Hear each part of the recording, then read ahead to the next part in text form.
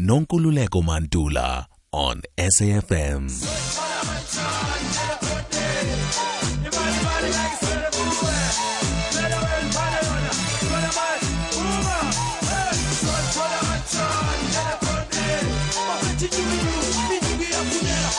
Ijob Iob on the Morning Bliss. Hi, Nonkululeko and all the SAFM listeners. I trust that everyone is keeping well this morning. So today we are recruiting down in Port Elizabeth. This position is a rework, so we're reworking this position. We are looking for a workshop foreman. The successful candidate must be trade tested, preferably diesel trade tested, because they will be working on trucks. What the company does is they specialize in construction. So we need somebody that is very technically inclined. The requirements in terms of the working experience, you must have at least 5 years working experience as a diesel mechanic, and you must have 3 years, 2 to 3 years working experience as a workshop foreman.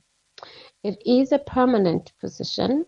It does have the necessary benefits, where the company contributes 50% towards your medical aid. They also do contribute a portion towards your provident fund.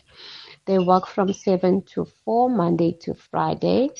The foreman will be required to work overtime or shifts. They do work on a Saturday when it is required. So we need somebody that is able to work those hours.